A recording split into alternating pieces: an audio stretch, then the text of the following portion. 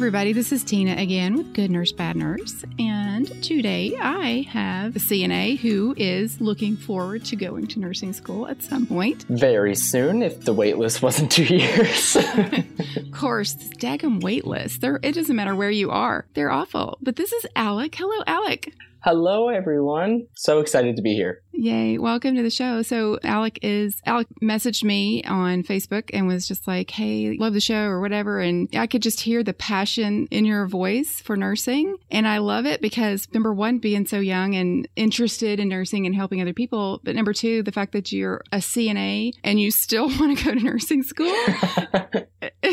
I mean, I hate to say it, but a lot of people that go to nursing school, sometimes they don't really know what they're getting into. But if you're a CNA, you've been doing patient care, you know the down and dirty of it. I've been pre-exposed to a lot of weird things and fluids. And so for somebody of your age to be able to go through that, do the things that CNAs have to do, nurses have to do, and to still want to do that, to care for people, I was like, would you be willing to come on the show? Because you got to be an amazing person and you're going to be a wonderful nurse when you finally get to the end of that daggum waiting list. Yeah. Well, I'm just kind of stuck in a limbo of prerequisites at the moment. So yeah, I'm really looking forward because being a CNA definitely set it in stone. Yeah, you need to go further. That's awesome. Well, I'm excited for you. Thank you. So thanks for coming on the show. First, we're going to talk a little bit about this news story that I was so fascinated with because Chipotle Mexican Grill has hired nurses to basically field calls from its workers that are like calling in. So they call in and like, oh, I can't come into work. I've got a cold. I've got the flu. I've got whatever. And they're like, oh no, talk to a nurse. The nurse assesses them or triages them. Like that's like a tele-triage kind of thing. And then decides whether or not they actually are sick or maybe they're just suffering from a hangover. My first question is is that even successful? Like if it's over the phone, you can definitely just make up flu symptoms. I puked 2 hours ago, so not coming in. This is so bizarre to me when I first read it. But sometimes these news websites, legitimate websites, CNN, any of them can, have a little bit of bait clicky kind of thing. So they're sure, trying to be sensational. So yeah, when I sort of got into the story, looking at it, what is the first thing you think of when you think of Chipotle? I don't know. Quick and easy food. Okay, I'm glad you said that. I hate to say this, but the first thing I think of when I think of Chipotle is E. coli, and that's awful. Okay. I know that's bad. Well, I like Chipotle, and we still eat there, but it's been all over the news. What's happened? Yeah. And it happened more than once. So it's like, they went through this whole thing.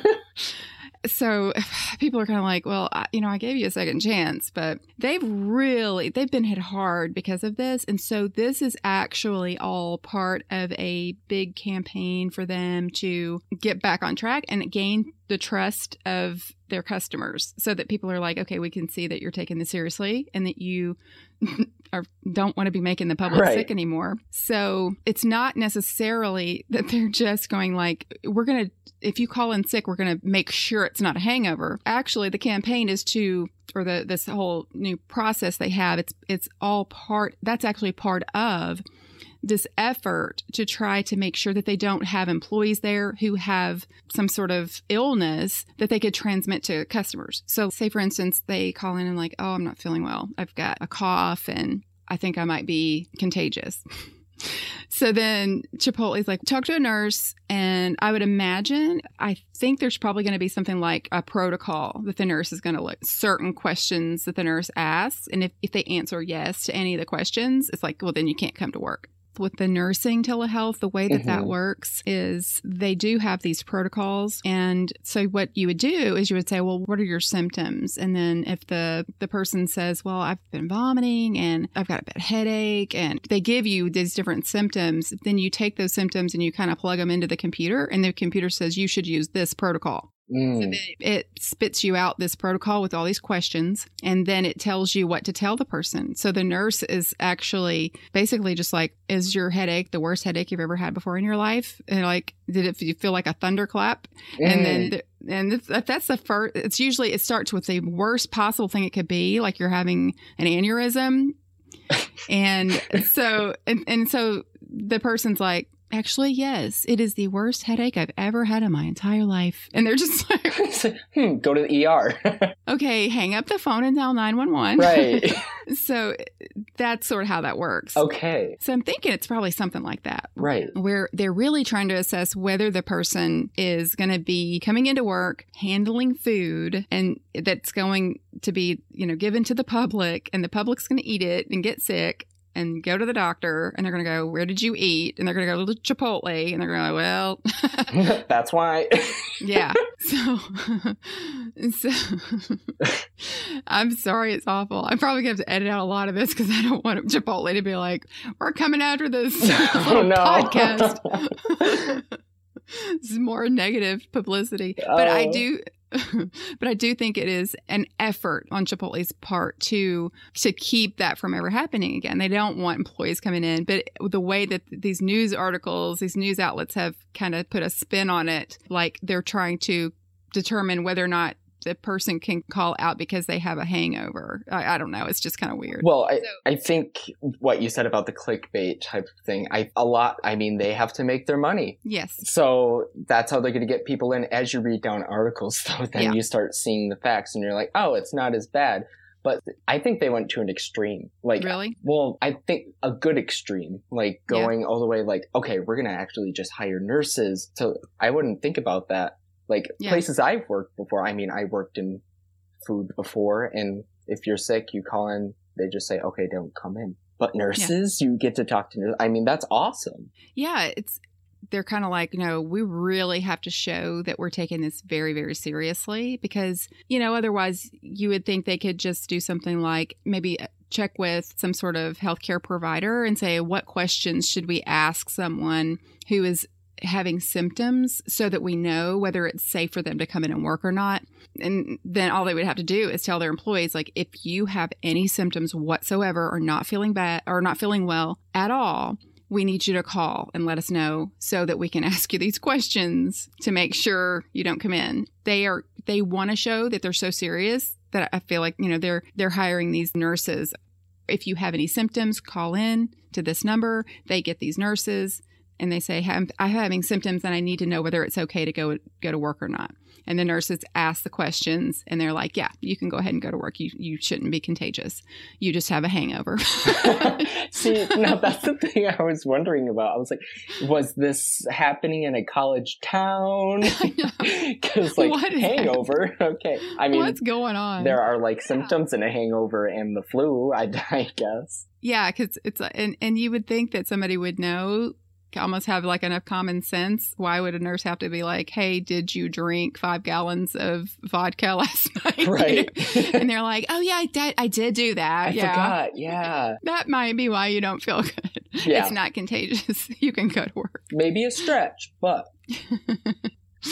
So anyway, I thought that was kind of interesting, but it's good that Chipotle is taking this so seriously. They want everyone to know that not only are they assessing their workers to make sure that their workers are well and not going to be having something that they can pass on to their customers, they also are really looking at the cleaning techniques that they have and the cleaners that they use. So I don't know if maybe what they were doing before didn't kill germs. Maybe, I don't know. Some people use a natural kind of cleaner because they don't want to have chemicals. Some people are like, oh, I use an all natural house cleaner because I don't want to have chemicals all over I don't want to have bleach everywhere or whatever, these, man-made chemicals that you can then on your counter and then you put your food on there and then you're eating chemicals. So I don't know if Chipotle was doing something like that where they just didn't want to have the harsh chemicals, but it wasn't killing.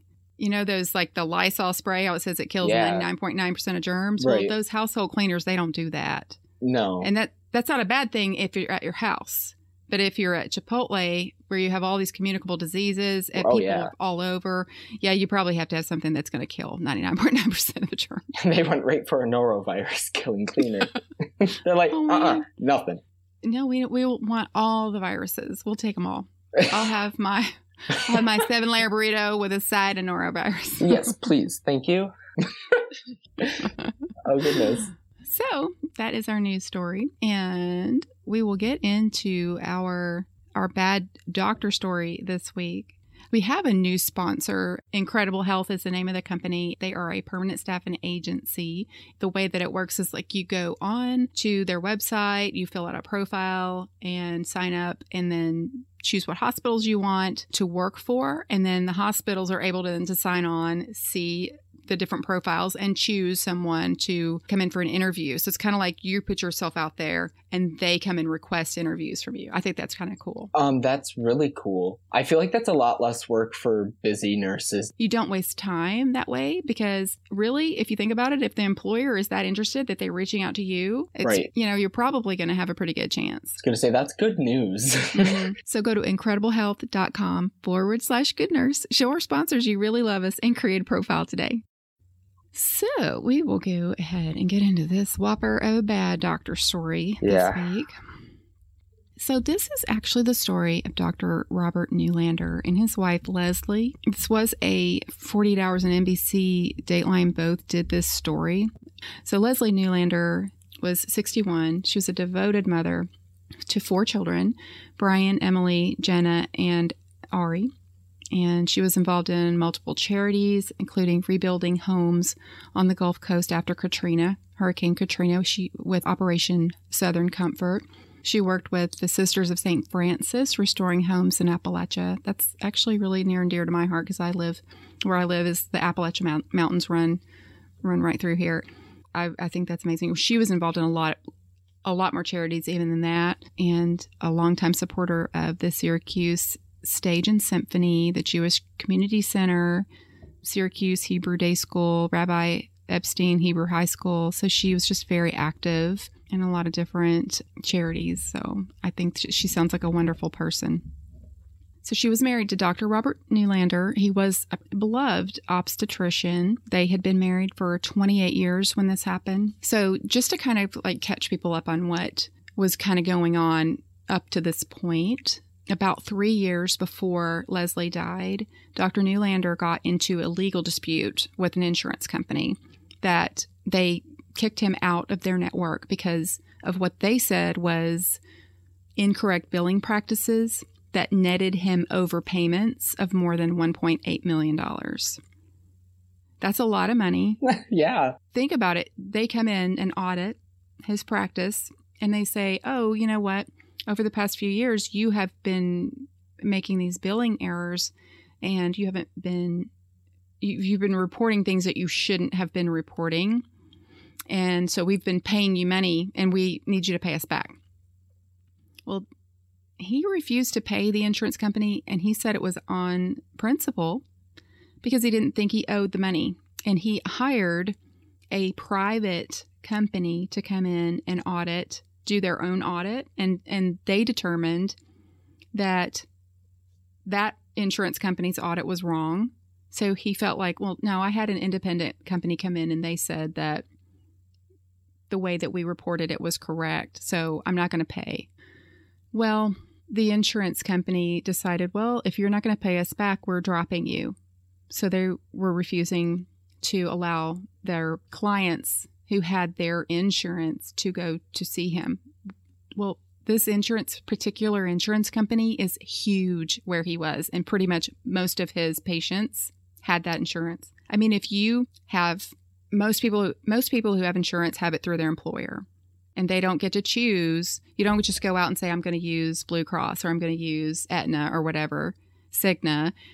You use what company your employer uses, right? So even if you are really loyal and love this guy and he's delivered all of your other children, so you want to use him, but your insurance company's like, no. You can't do that because we don't like him now.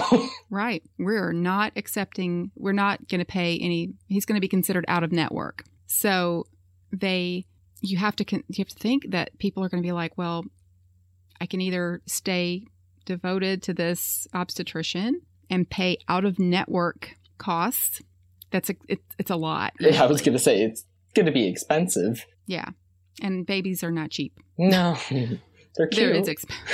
They're so cute, but they're so expensive just to have them, Yeah. So these people left the practice. They left his practice and went to other doctors, even if they didn't want to. A lot of them just were like, I gotta bounce. Sorry. Yeah. So he lost his practice because of this, and he sued the insurance company. And ultimately, the judge decided they're not responsible for the loss of your patients, and so he lost. So that was a rough few years that he went through. Yeah. And that happened right before all this happened. So did he ever get those patients back, or did... No, because he started working at a hospital. Oh. He was in private practice. And then when this happened, he had to kind of go back working for the hospital, which is kind of what doctors do. It's usually the reverse of that. You start working at a hospital and then you build up, get your own practice. So it's a hard transition. I know. It would be hard, I would think, to go back. And he was delivering like half the babies that he was before. Right. I mean, I'm just sure it was really stressful on probably the whole family, So all that's going on. And then on the morning of September 17th, 2012, the Newlander's 23-year-old daughter, Jenna Newlander, called 911. In the recording of the 911 call, you can hear Jenna. Oh gosh, this 911 call is it's the most gut-wrenching 911 call I've ever heard. It's just so sad and so scary to listen to. Yeah. Oh. So you can hear her saying, "Is someone coming?" And then you can hear yelling, "My mom, my mom, my mom." It's hard to listen to. It's really hard to listen to. She's obviously completely shocked and overwhelmed at what she's seeing. She's horrified. She's confused. It's just awful. At one point, you can hear her say, "There's blood everywhere." And so Dr. Newlander, what had happened is he yelled for Jana to call 911. He said he had just found his wife, Leslie, in the bathroom floor, and that it appears she slipped in the shower and hit her head. She had a massive head wound. Paramedics got there within minutes of the call coming in. And one thing they noticed right away was that Leslie was not lying in the bathroom. She was in the bedroom on the floor near the bed. And police saw blood in different areas of the bedroom, like pooled on the rug and spattered on the wall next to the bed, and just kind of like, and even pretty high up on the wall. So there was kind of like, wow, what happened here, And their radar's kind of going off, like, why is there blood for you hit her head on, on this bench? I'm picturing kind of like almost like a granite surface. Yeah. And, like a bench area, probably pretty hard, and so I could see that. And so they're thinking, well, but still, she hit her head in there. Why in the world is this mess in here? Yeah. And not to mention, like, if she supposedly fell in there, you expect to find her in there, not 60 feet away. Somewhere close to, in proximity, or just maybe just right outside the bathroom, if you were to try to lay somebody out on the floor. But she was 60 feet away. It was just, they were just kind of like, what's going on here? Well, when they were interviewing everyone, his daughter said that she saw him carry her out of the bathroom about 60 feet into the bedroom. And he said that he did that because he could more comfortably perform CPR. And you can hear her on the call, on that 911 call, you can hear her say, "Daddy, don't move her. Daddy, stop moving her, please." Oh, so that kind of corroborated the story that he moved her, from the bathroom into the bedroom. So it seemed to match up when they looked at the patterns of blood from the shower, the bedroom, the pools of blood here and there.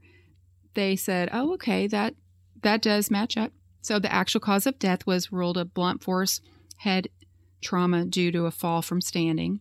And so they concluded that she died from hitting her head on the shower bench. And then, it was all of the blood transfer, kind of happened when just trying to save her. Well, then shortly after that, there's a Mary Jimbelik, is how I'm going to pronounce that name. I think that's right. Yeah. Okay. She had been the county's chief medical examiner for 11 years until she retired in 2009. So she had just recently retired a few years before. And she was also a good friend of the Newlanders. She started getting some calls from friends, and they were saying things like, we don't think it was an accident. Could you maybe look into this? What do you think happened? Small town gossip. Mm-hmm. And that's kind of what she was thinking. She thought, oh, this is just people talking, as people will do. It was happening so often that she decided, I'm just going to look at the evidence. I'll just take a look. She just sort of volunteered to do it pro bono. And when she started looking at the evidence, she said, wow, I've only really seen injuries like this for victims of like car accidents, falls from like a 20-story building, someone that's been beaten, like never just like a slip and fall in the shower. A 3-foot fall. And she's a doctor. She is the medical examiner. She was a medical examiner. So she is looking at the injuries to the back of this woman's head. And she's saying this is not consistent with just a slip and fall onto this bench. So her expert opinion was that it was a homicide and that it was blunt force trauma that caused it as an assault, not as an accident. Wait, I wonder how big the laceration was. The contusion. Yeah. I don't even know how you would explain like what her wound looked like. Right. And there was more than one. And that was another reason why they were kind of like, okay, slip and fall, you're probably going to maybe hit one time. But there was more than one place that was injured. So then the police get wind of this private investigation that had been going on, and the conclusion that the medical examiner, this experienced medical examiner who had just worked recently, was saying. And so they said, okay, we may need to revisit this. And so they go back to the house. It had been sold, but there wasn't anyone living there. And apparently, I guess the evidence hadn't been disturbed either. Wait, really? Yeah, because they said that the house had been sold, but there wasn't anyone living there. So they actually were able to go. They could still see blood all over the back of the headboard on the bed. So the furniture must have still been in the house. The blood was still there. I don't know if maybe there was some sort of court order that even though the house changed hands and someone bought it, they weren't allowed to tamper with it maybe until the investigation's over. Maybe. I don't really understand that though, because it had been ruled an accident. True. Yeah. Unless it just happened so quickly. I don't really know, but that's so... Yeah, that's just super unhygienic. Just to leave blood everywhere and not to mention when you get an injury to your head, there's going to be a lot of blood. And that is true. And that's something that you have to think about in this case, because I mean, a little laceration to your forehead looks like helter skelter. It's like, yeah. I mean, you think you're dying, like, oh gosh, I'm going to bleed to death. It's just so vascular, and so it's not unusual to have a lot of blood with a head injury like that. And that's another thing to take into consideration. And I'm sure the police know that. They've seen enough head injuries, I'm sure. So they go back. And one of the things that they found is that there was blood all over the back of the headboard on the bed, and they found blood spatter on the blinds behind the bed. So that seemed odd. They're thinking, now he said that she fell in the shower, then was moved here.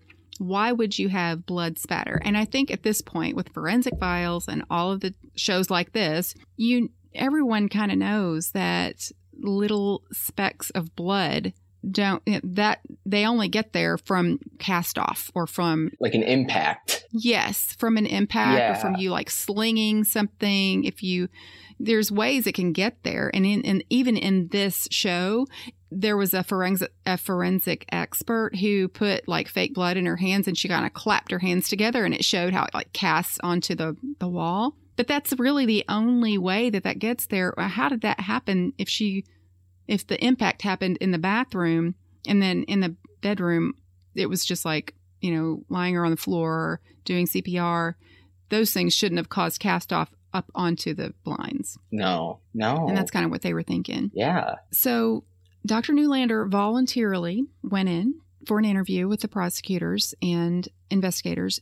He even acknowledged that they had had some marital problems and that they had thought about a trial separation. But he said that the night before Leslie died, the couple, along with their son, Ari, and that's how I think you pronounce that name, and their daughter, Jenna, they had a family dinner at a friend's home. And then afterwards, Ari went back to his college dorm, and then Jenna went back home with her parents. So they said goodnight. And this is according to Dr. Newlander. They said goodnight to each other, love each other. Everybody kissed, and then everybody went to bed. And that's just according, to Dr. Newlander in his interview. He said then the next morning he went for a jog at a nearby park and then went in and brought Leslie her usual cup of morning coffee when he got back. I cannot tell you the number of these stories that I do where it says the husband brought the wife a cup of coffee. Really? When I first started doing this podcast and I would hear this and I brought her cup of coffee. I looked at Mark and I'm like, what is going on here? Why are you not bringing me a cup of coffee in the morning? Why is these people bringing coffee their wife in the morning? I want this service. Right. So you want that service, but wouldn't that also mean that he has to see? That's what try to murder you. I'm starting to see a pattern here where maybe the type of person who brings their wife coffee. I don't know. I'm just saying. Men and coffee equals murder. I probably need to get suspicious if he ever starts doing this. So. Just give it a try a few times. It sounds wonderful, but then the more I think about it, maybe not. Maybe not. I'll make my own coffee. Yeah, right. So then he says he's going to bring her coffee, and he hears the shower. So he says, well, I hear the water running, and I put the coffee down on the nightstand. And then about an hour later, he came back in to check on her. Like a welfare check? Well, because this is her bedroom. I guess they have separate bedrooms. They don't sleep in the same room. Red flag. Yeah. I don't know if it's because, maybe she would have normally come downstairs by then, maybe. And he's kind of like, what's going on? Haven't heard from her in a while. Go back up and see what's going on. Yeah. I guess that's reasonable. So he goes in to check on her, and he sees her lying on the shower floor. And he says he started CPR. He tried to call 911, but the bathroom phone wasn't working. So then he went toward Jenna's bedroom and yelled at her to call 911. And at the time that she made that phone call, it was 8:25 a.m. And so she says, okay, my mother, I don't know if she's breathing. She's lying on the ground in the shower.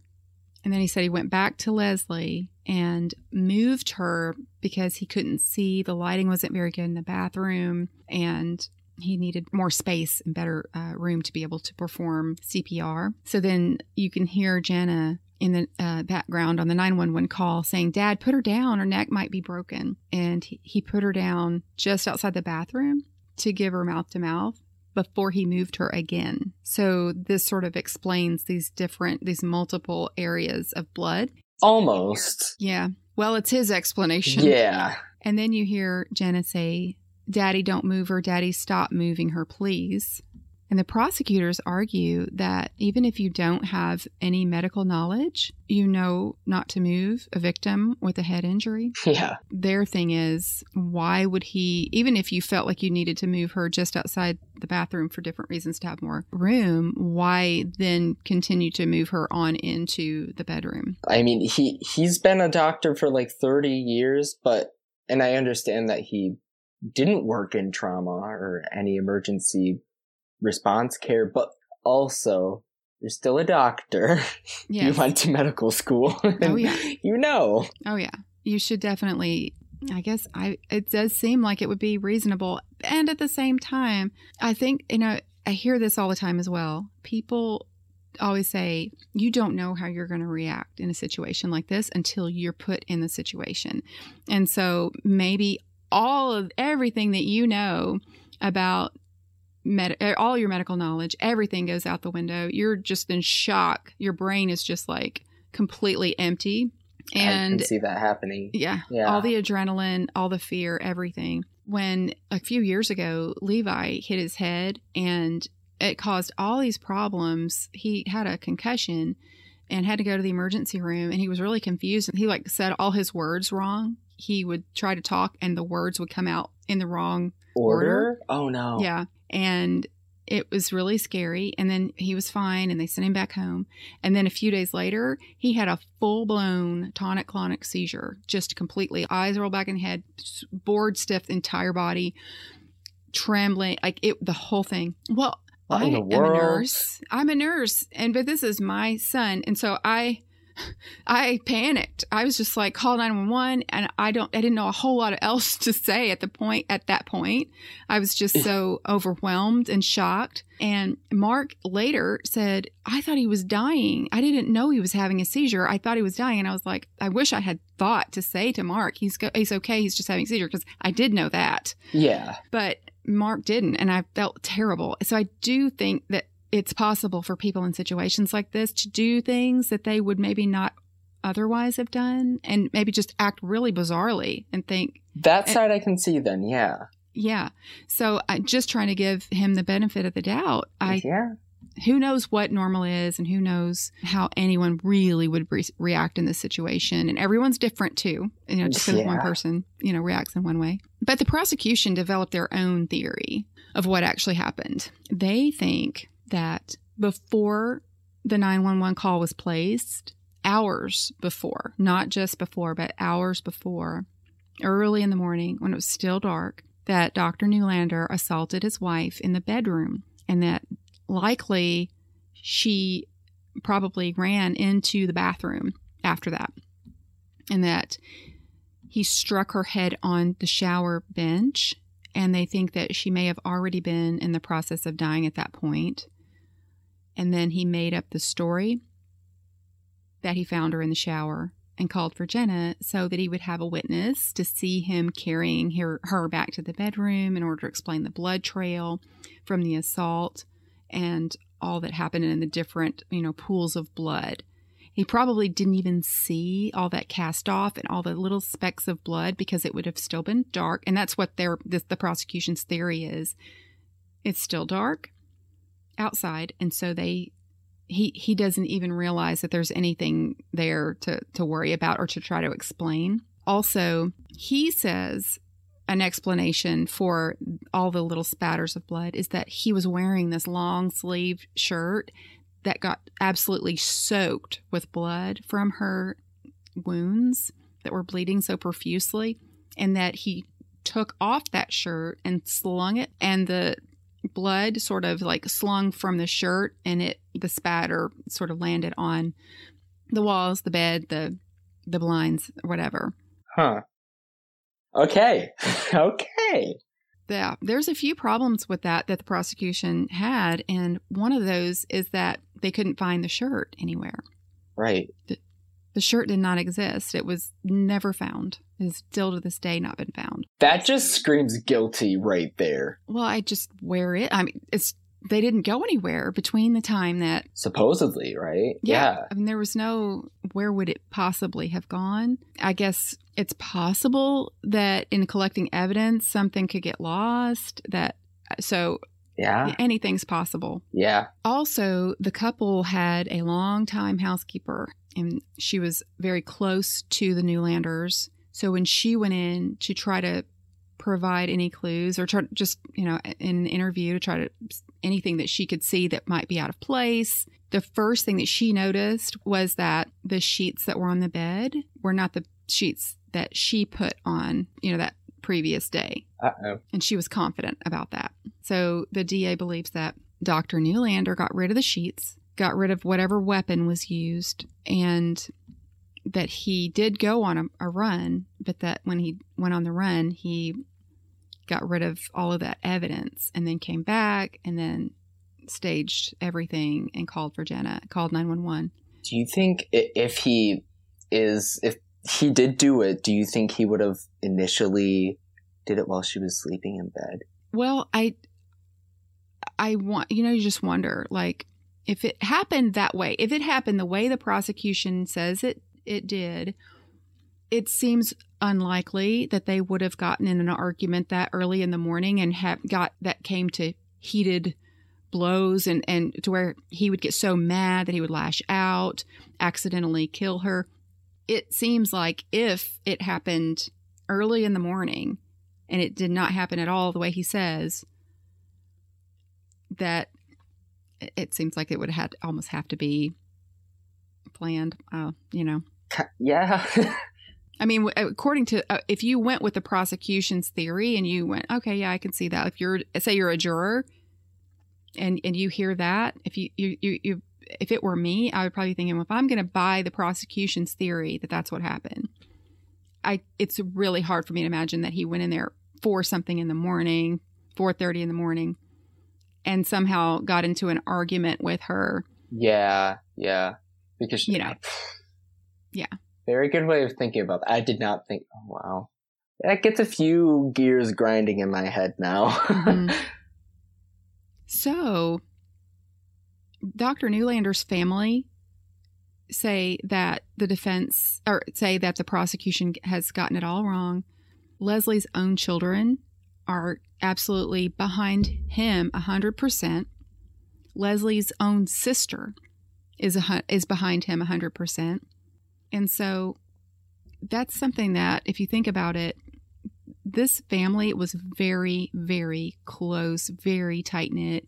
They showed videos of the children like making little home videos for Leslie and saying things, just kind of like happy birthday and what a wonderful mom she is. And they would kind of like joke around about just different little quirks that she had. It's just so, so endearing and so sweet to see how much they obviously loved their mother so much. So what the defense is saying is there's no way that these people that loved their mother so much, her own sister, would be standing behind him if there was any way that they thought that he did this. And they don't. They are standing behind him 100%. So, and even Jenna was there. She was in the house. She saw him moving her mother. She called 911.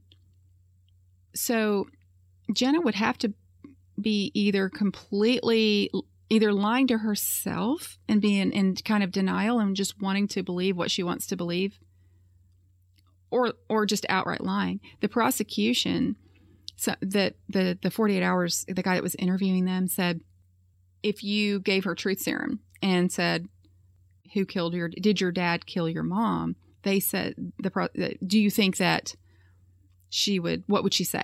And the prosecutor said, I think she would say no, because I think she really believes he didn't, because she really wants to, that's what she wants to believe, because she loves both her mom and dad so much that she cannot accept, she'll think any, scenario or any theory that she possibly can to make it fit in her mind that her dad did not do this to her mom.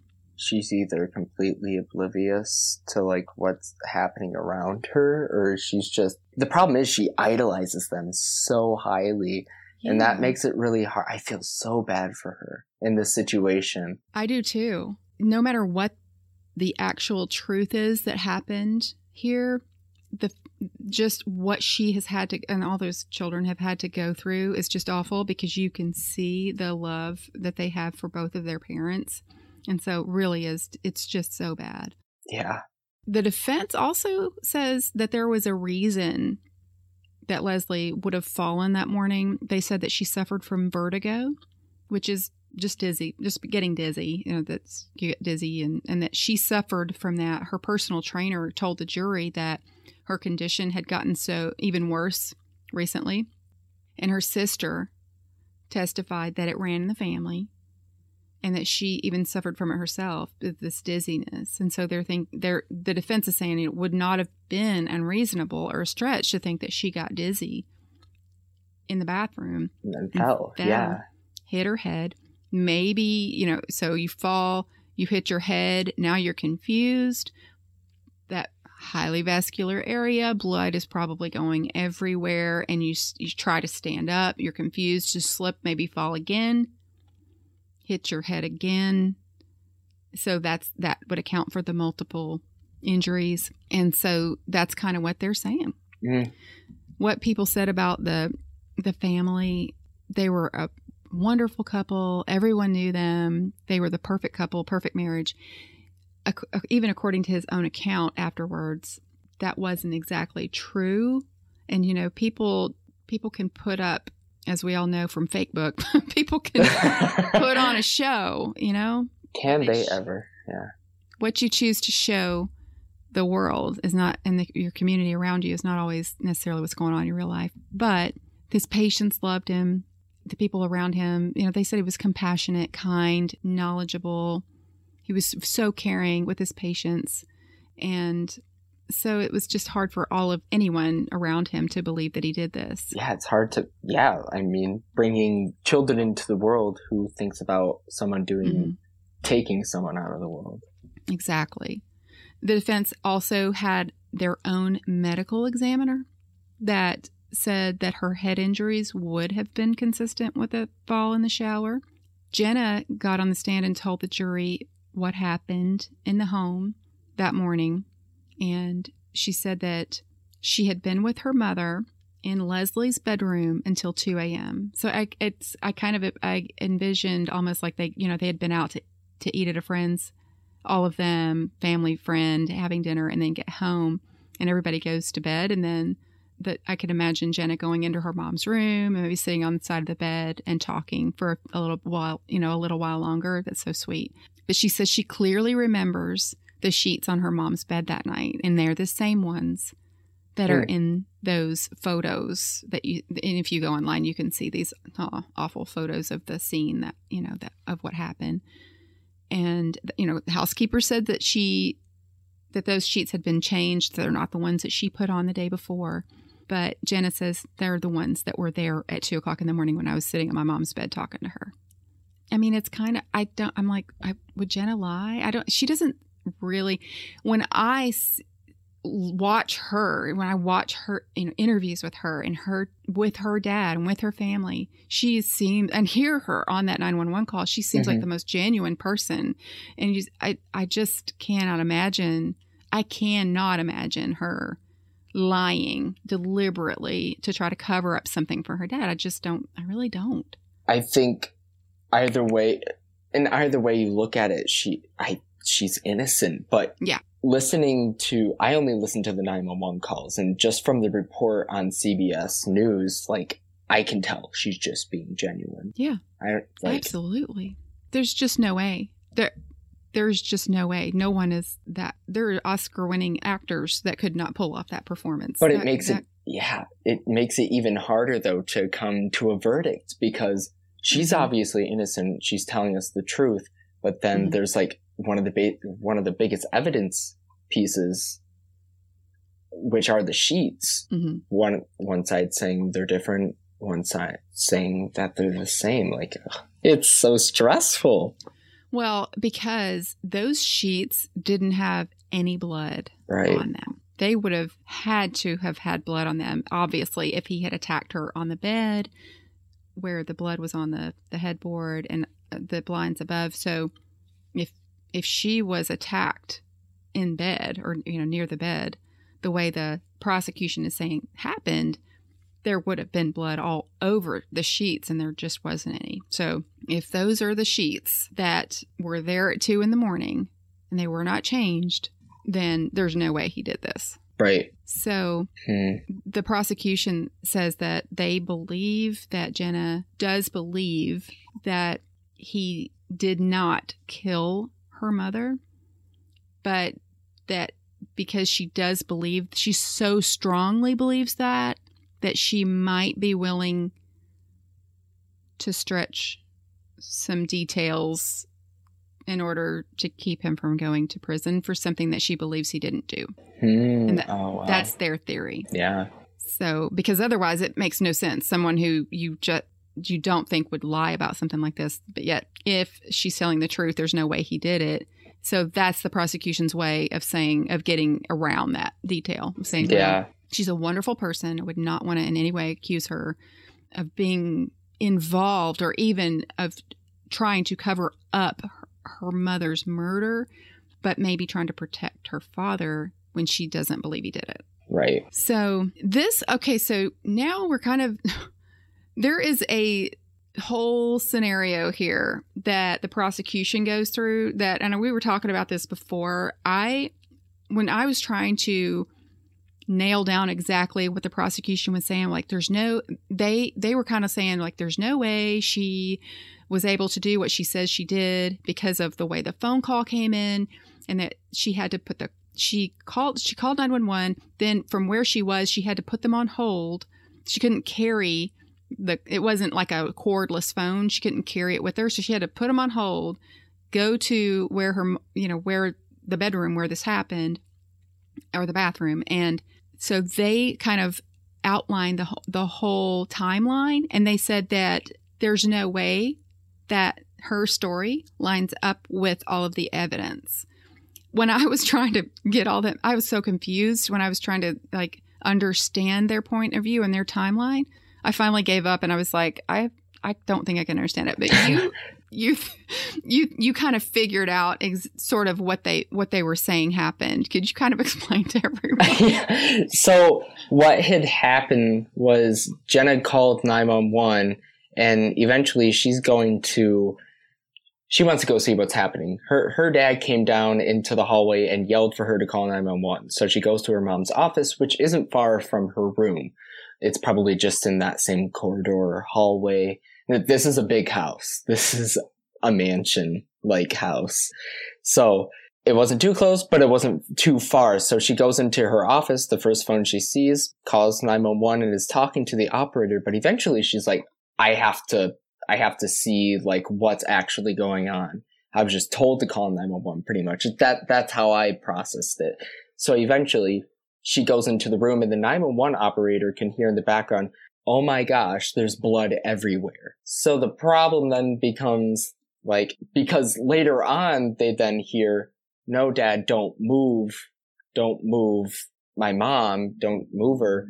So if she saw blood everywhere right as she went into the room, but he was just starting to move Leslie, how did all of that blood get there?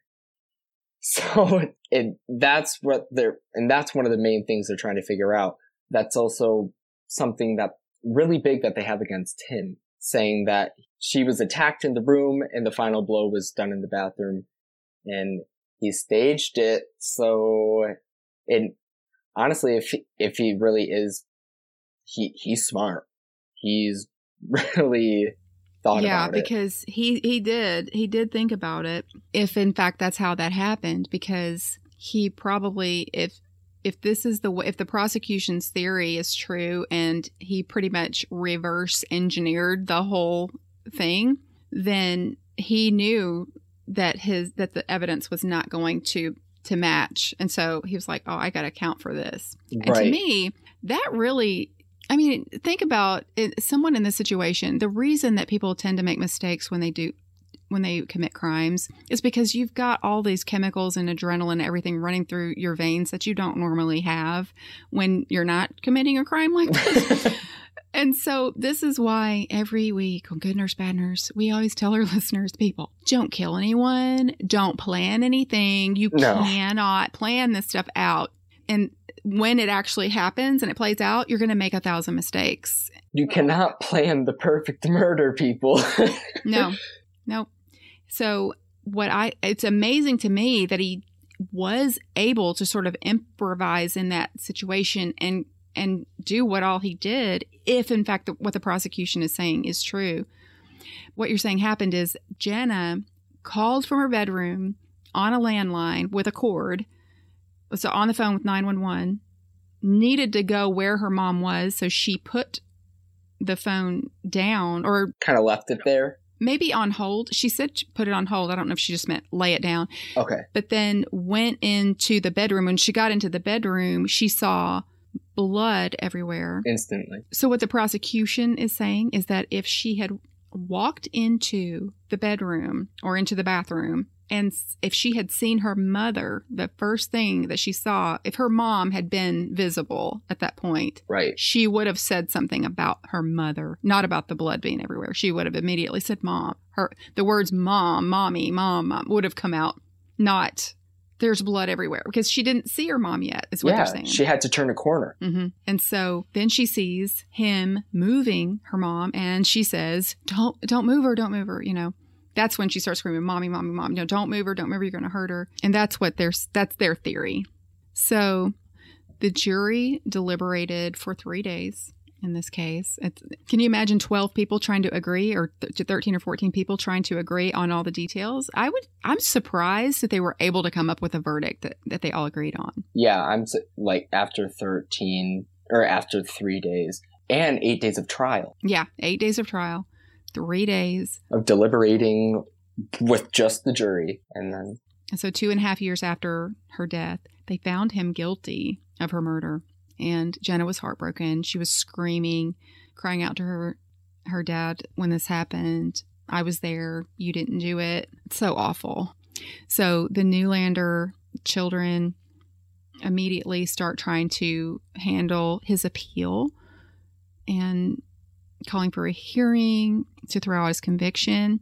So what they found was that there was a juror, one of the jurors had been texting. This juror sent over 7,000 text messages during this whole trial. This 8 days of the trial and 3 days of the deliberations. This juror, yes, texted over 7,000 text messages, and an alternate juror reported this juror and said that she knew that she was maybe texting details of the case. So this alternate juror basically turned this other juror in and said, this juror was talking about the case during the trial, and that is a major no-no. You can't even talk to each other. You can't talk to each other during the trial. You have to wait. Like when you go back to like the little, because hello, everybody knows on Good Nurse, Bad Nurse, I'm an expert. I've been on two different times I've been called for jury duty. Oh, really? I'm practically a lawyer. So honestly, I haven't even been called yet. I don't want to. I know. So, but the thing is, you cannot talk to each other, certainly not anyone outside of the jury, about the case while the trial is going on. It's not until the actual deliberation starts that you can even talk to each other and discuss the evidence. But even then, of course, and this took 3 days. I don't know if they were sequestered or whatever. It sounds like they probably weren't, and they were allowed to go home and they had family. But even if they were sequestered, maybe they were allowed to keep their phones, because she was texting up a storm. And some of the things that she was texting with her father, and her father said to her, make sure he's guilty. And she was just other things in these text messages that said that she was talking about things that was going on in the trial, and it was inappropriate. Well, when they found out, the judge basically said that he didn't feel like it impacted her because that juror had already made up her mind, like with the evidence that the text that she sent or received did not in any way sway her opinion. And so he let it go through.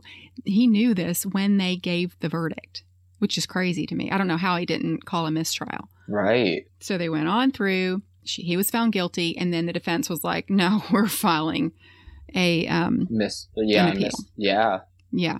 So it went before the appeals court, and the New York State Court of Appeals granted him a new trial due to juror misconduct. This just happened in October of 2019. So he's free. He's free on bail right now, and he is awaiting a new trial. So he technically right now, because that whole trial, it's as if that didn't happen. And so he was found guilty by those 12 people or so. He was found guilty, but now it doesn't matter. It doesn't matter. It's as if it didn't happen. So he's technically innocent, because we're innocent until proven guilty. So he technically right now he's innocent and he's awaiting trial, and we have to assume, that he's innocent until all the evidence, I guess, is weighed in a court. So we don't really know how this whole thing is going to really play out, and his family is still behind him. I mean, that to me, it's very powerful to me that they went through this whole trial. All that evidence was laid out there, and the family is still behind him. All 4 children and her sister are still behind him. They must have had a very healthy family dynamic. Even if they were talking about a separation of any sort and there was some financial trouble, they must have not put that burden onto their children. Yeah, exactly. Because I mean, that's how it should be. Yeah. Let kids be kids. Absolutely. So that brings us to our good doctor story. I always love that we have a nice little good story to end with. We kind of get us out of all that ugly, dark stuff. Mm-hmm. It's important to shine a light on darkness and things that happen. We need to all be aware of things like this that can happen.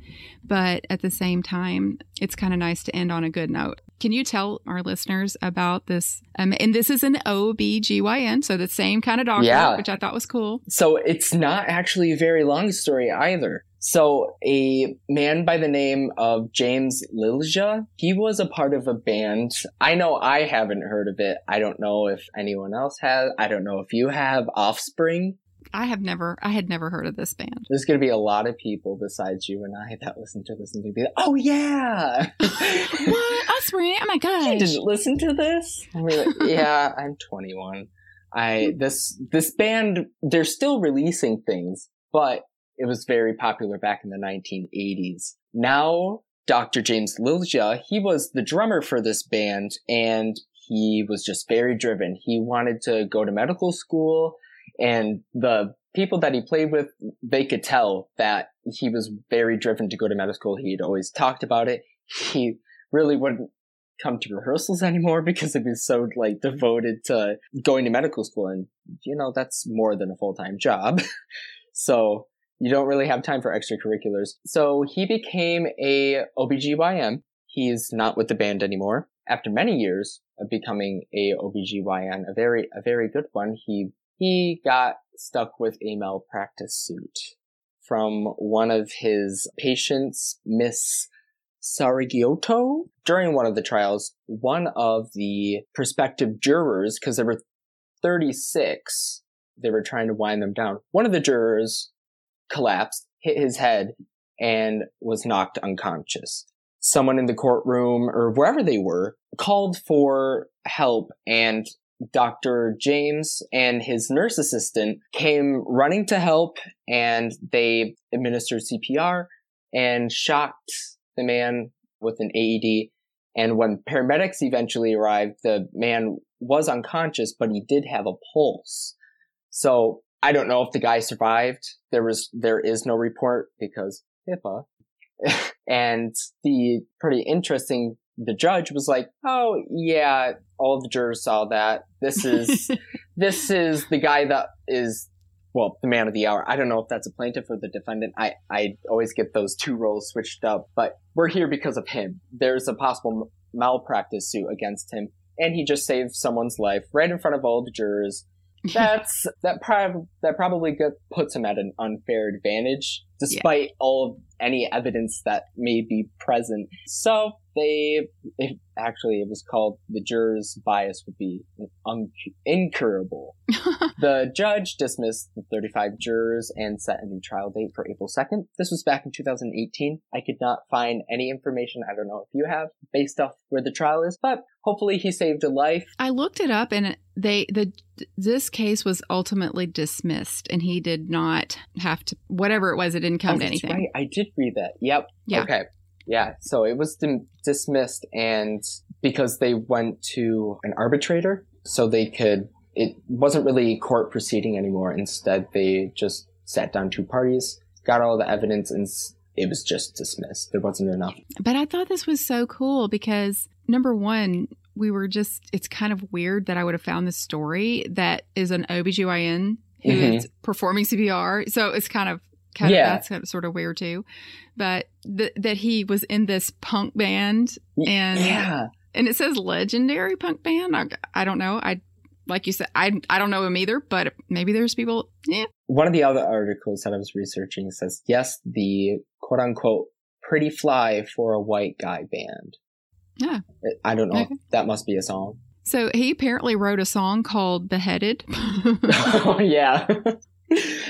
And it's kind of funny that the name of the band is Offspring when now he's delivering Offspring. I was like, so did you like, he co-created this band with whoever else was in it. Mm-hmm. So if there was a connection. Right. Because he always wanted to be a doctor. And I think he always had his mindset on being an OBGYN. So, in my mind, it makes sense that he called it Offspring. I know. It says they released their 9th album in 2012. So not him, obviously. He left the band a long time ago because he went to medical school, but yeah, they still stayed together. That's pretty cool. And releasing albums. I don't know. That's kind of cool. I'm going to have to look it up then because yeah, I wonder if that song is actually, that one song, Pretty Fly for White Guy. I don't know if that's was actually popular in the 80s. I know. I don't think so, but who knows? Maybe. Punk is probably one of those kind of genres that there are certain people that listen to it. And yeah, if you talk to somebody in that kind of circle, then I bet you anything those people are going to be like, oh, I know who that is. Of course. Yeah. How don't you? It's like, I listen to classical music. Complete opposite.